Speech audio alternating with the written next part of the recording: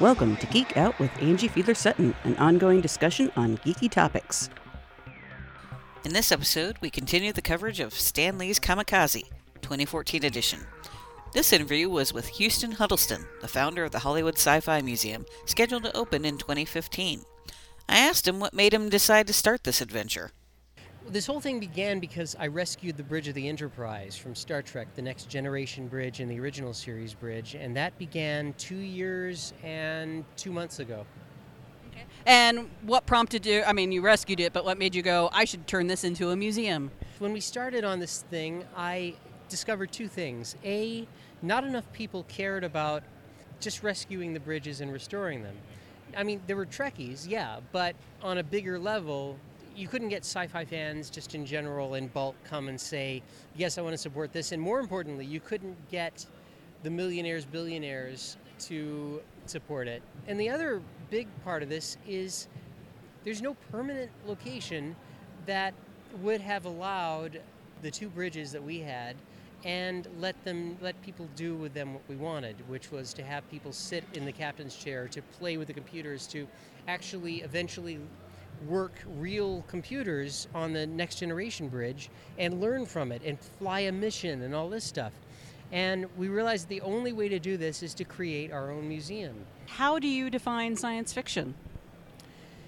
Science fiction, in the literary term, is the future of what our technology can be.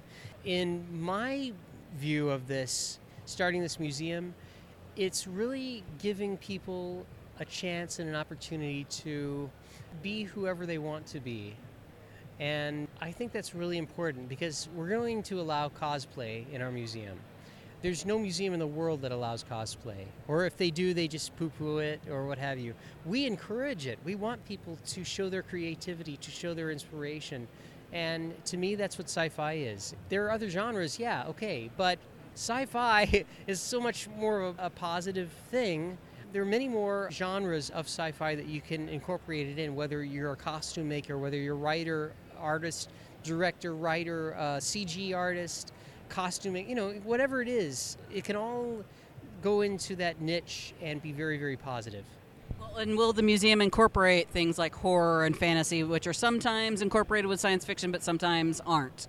Yes, we will incorporate all those areas of interest and talent into our sci-fi museum because we're in the middle of Hollywood. We can do that. We can bring basically any star we want, any prosthetic company we want into our museum because it's around the corner, really.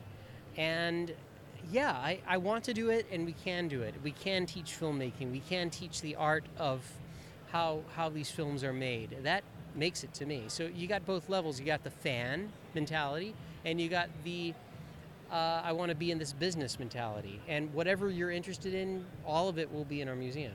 If someone is not interested in science fiction, why would they come to this museum?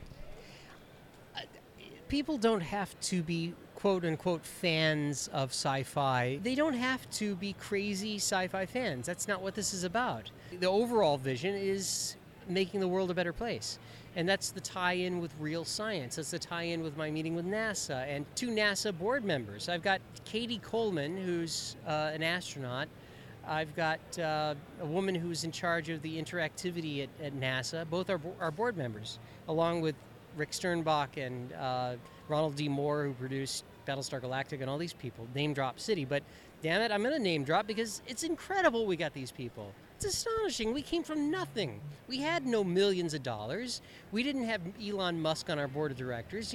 This is some little schmucky fans like me coming in and creating this thing in 2 years, and we're creating a museum that's unheard of. It's incredible.